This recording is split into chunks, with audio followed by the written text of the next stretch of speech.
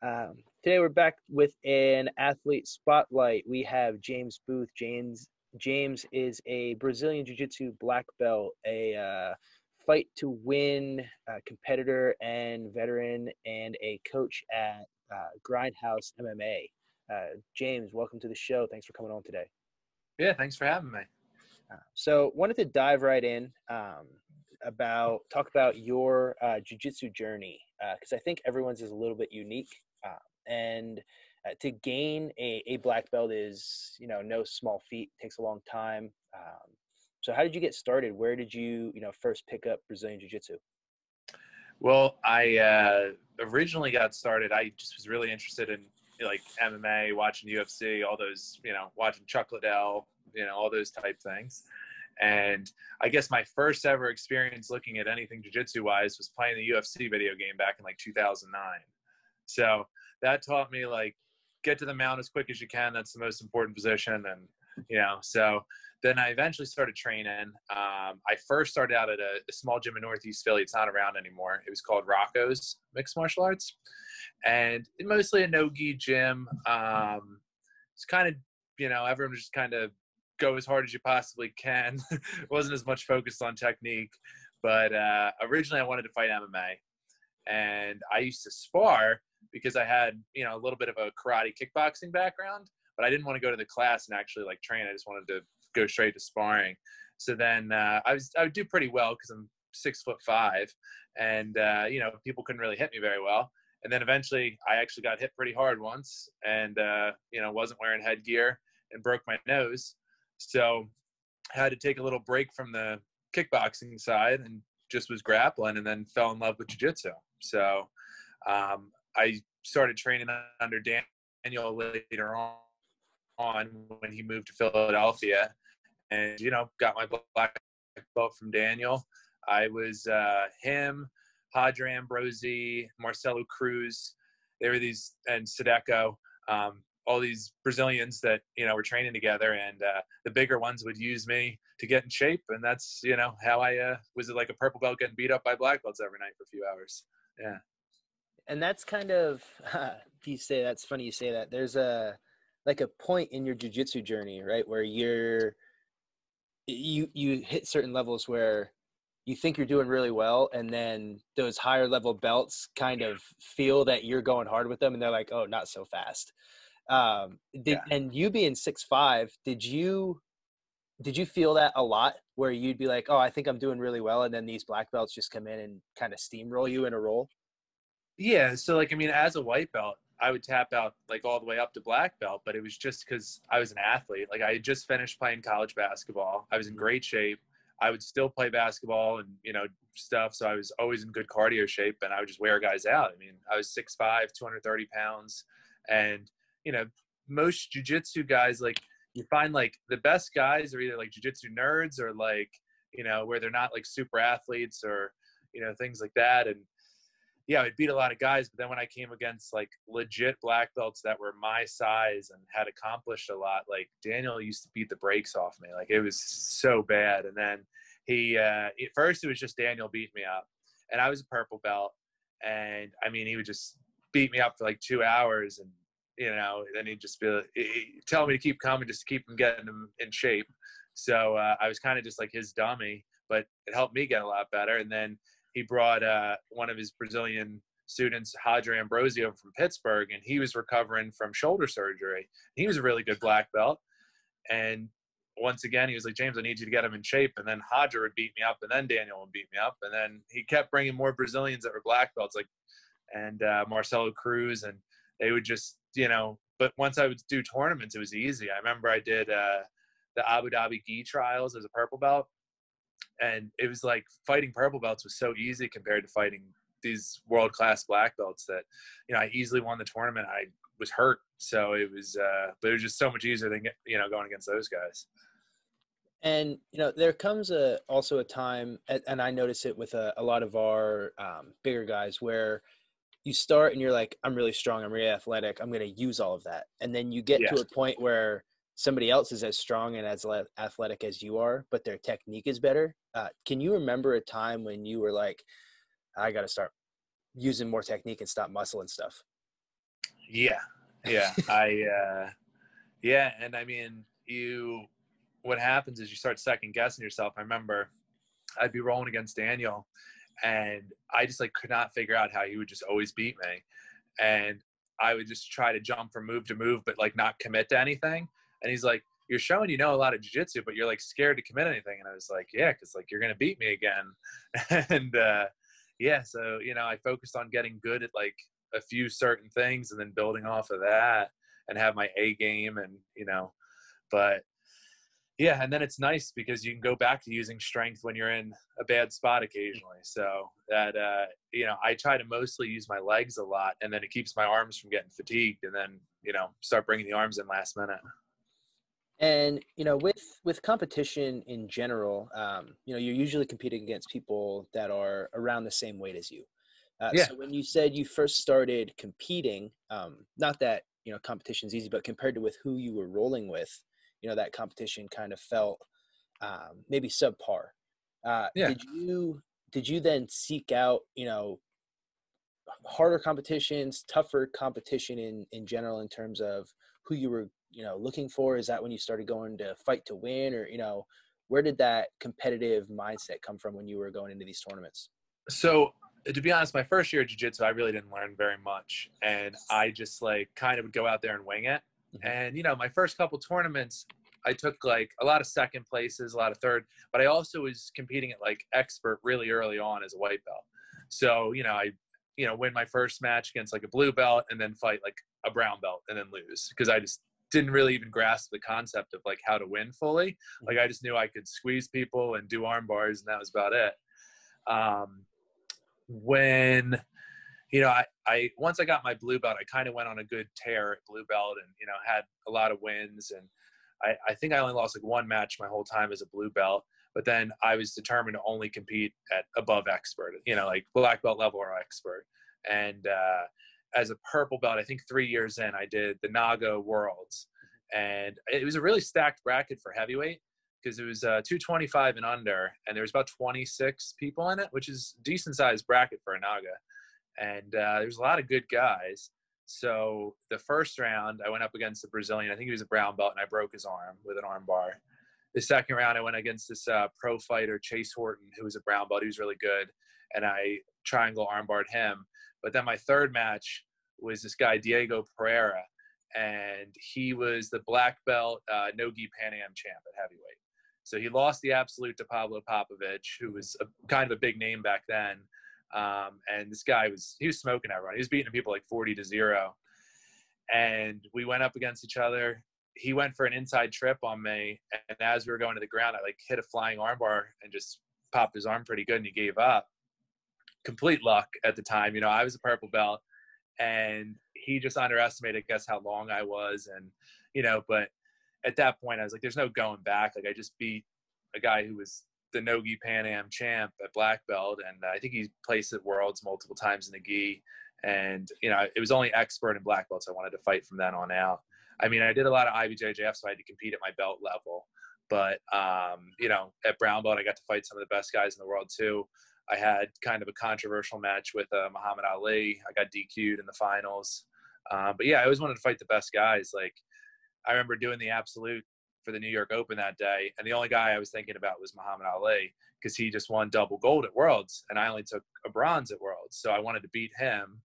And I won 3 matches to get there, and then he won 2 matches. We fought each other in the finals, and I got DQ'd for an illegal turn, which was a weird way to get DQ'd, but when I had an ankle lock. But I wanted to fight the best guys. He was the best brown belt at the world at the time, and that's who I wanted to fight.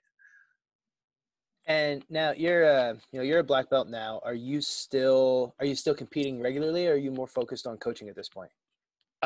Well, it's been a mix. I mean, got the family stuff going on right now, and I haven't competed since 2018 at this point. My last match, I went up against Tim Carpenter, fight to win. I think we were the co-main event. I won that match. Tim's a tough guy. I was hoping to look for more matches like that, but I actually, right after that match, I was playing basketball in a pickup league and got my knee tweaked. And then it was like, it took like a year to feel better, to be honest. Like I had to get a PRP shot, and it's, pretty stable at this point and back to normal, but it's kind of a long recovery when I wanted to compete a lot after that. And then, life got in the way a little bit, but I would love to get back out there competing. This year was pretty much shot because of COVID, so there was no real competitions. I love coaching too. I've got a really good crew. Got a lot of guys fighting, competing, and just recreational guys that are really good too. And as in coaching, I think you can kind of almost see yourself, right, in some of your students as they're coming up. And some of the best parts of coaching are those aha moments, right? When somebody, they're a blue belt and they finally realize that a transition is there to something that they never realized before. Things like that. Can you, I always ask this question to black belts. Can you kind of break down in a few words what you see as each belt level, like as a white belt, most people are this, and then at a blue belt, they're here, and then like at a purple belt, in my opinion, purple belt is when people really start attacking and building their game, and kind of white and blue is almost, survival at some point. But in your opinion, coming from someone who has a black belt and has been coaching, what do you see as those kind of steps to get to those different belts? Well, to get to the blue belt, anyone could be a white belt. That's just like getting started. Sure. To get to that blue belt level, you don't have to have all the knowledge, but if you just have I want you to have a basic understanding of kind of each position. Now, if you can give me a sweep from each position, a submission, obviously there's going to be guys that, maybe a guy just has the greatest scissor sweep in the world and that's all he uses. And, he can get to blue belt level off of that. But I'd like to see that he has a little bit of knowledge in a few points there. But at purple, I want you very well rounded. At purple, I want you to have a pretty good understanding of every position, be able to attack from every position, be able to defend from every position. And, there's not, I think a lot of purple belts, there's not a huge difference in the knowledge base between a purple and a black belt. I think it's a lot of repetition and muscle memory at that point. So you'll see no-gi purple belts tap out no-gi black belts all the time. You don't see it happen in the gi as much, but in no-gi, you see it happen a lot. And, a purple belt could just be very good at one particular thing and that black belt didn't expect it or whatnot. So, I want purple belts to be pretty immersed in jiu-jitsu at that point. They have to have a decent knowledge. They can't just have one move that they're just great at. I've got a great guillotine. I'm just going to shoot it everywhere. And, I don't really have any defenses. And you have to actually know sweeps too. So many of my students, their sweep used to be just getting put into a submission and then ending up on top. And that doesn't count. That's not a sweep. That's you losing. And then you got lucky to get out. So yeah, that's pretty much what I would say for my belt basis. And going off of that a little bit, are you more of the mentality of someone who's if you're good at the scissor sweep at blue belt, keep hammering the scissor sweep, because if you keep using it all the way up through, it's going to be one of your most proficient sweeps?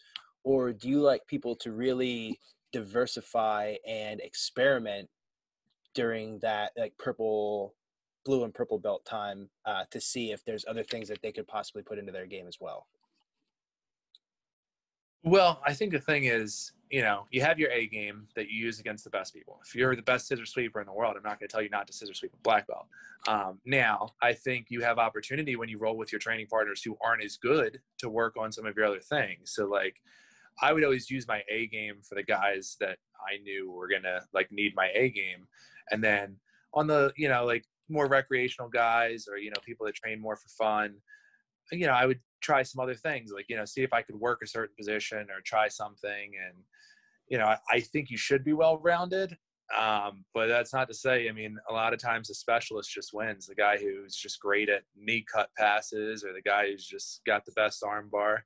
So it's a mix. I think usually guys find out real quick, are they going to be a specialist or are they going to be an overall guy? And yeah, it really depends. Each person's a little different.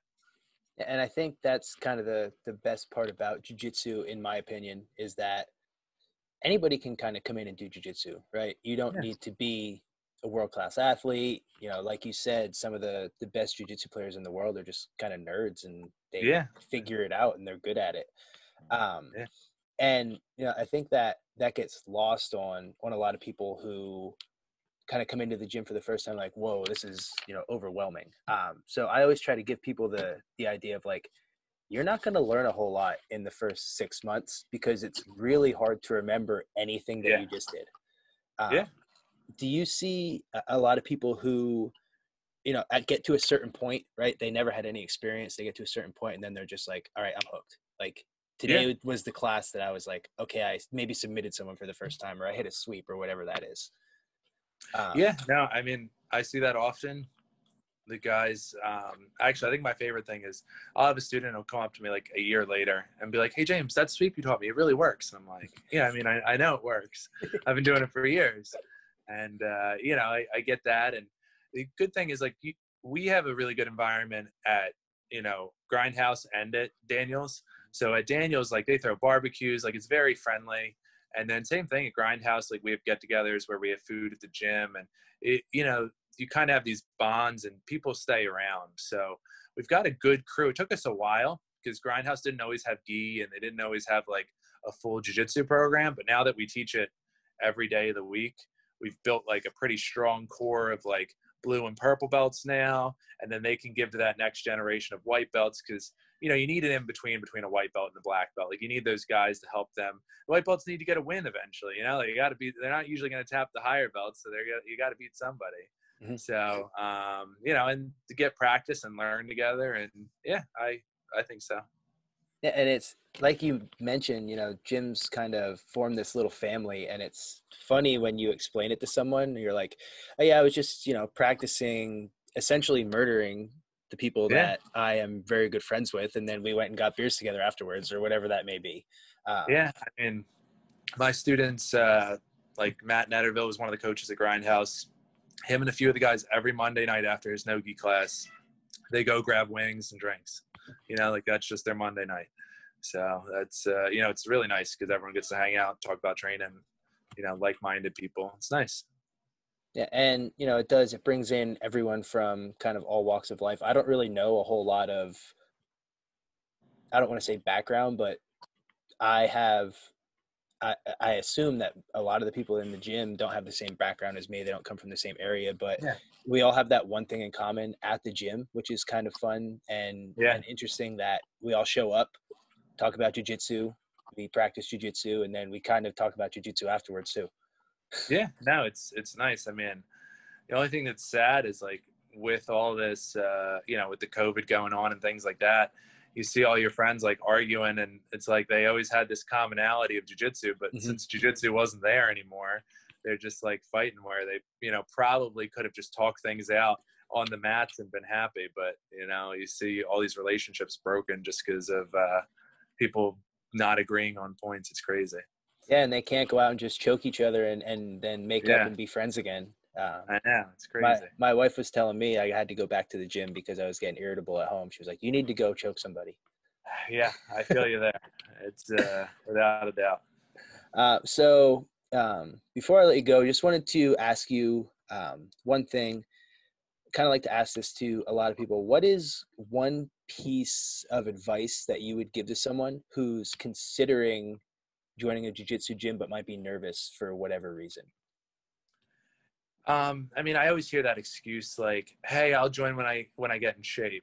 And it's like, jiu-jitsu gets you in shape, so it's kind of a pointless thing. I mean, I can't speak for every jiu-jitsu gym, but I haven't seen too many that judge you like before you even get on the mats. Like, so just get, the first step is just coming, and then see if you like it.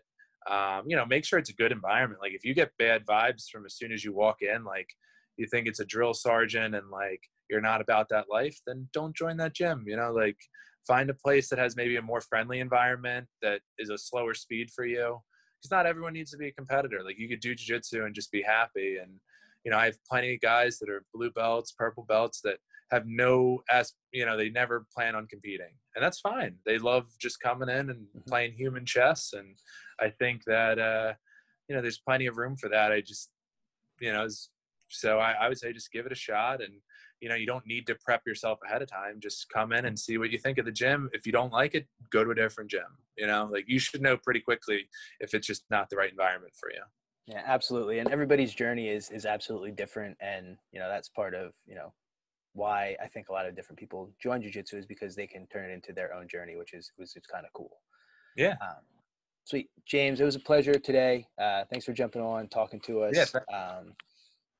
Enjoy your time home with the family. Hope that that little girl gets home soon. Get to see her at your house. We'll be thinking about you, and hopefully I'll be able to get some rounds down in at Grindhouse. I know that you got some studs down there that you train with, so I'd like to come down and get some rounds as well. Come on down. It'd be fun. Thanks again, John. Awesome, man. I'll talk to you soon. Talk to you soon. Bye-bye.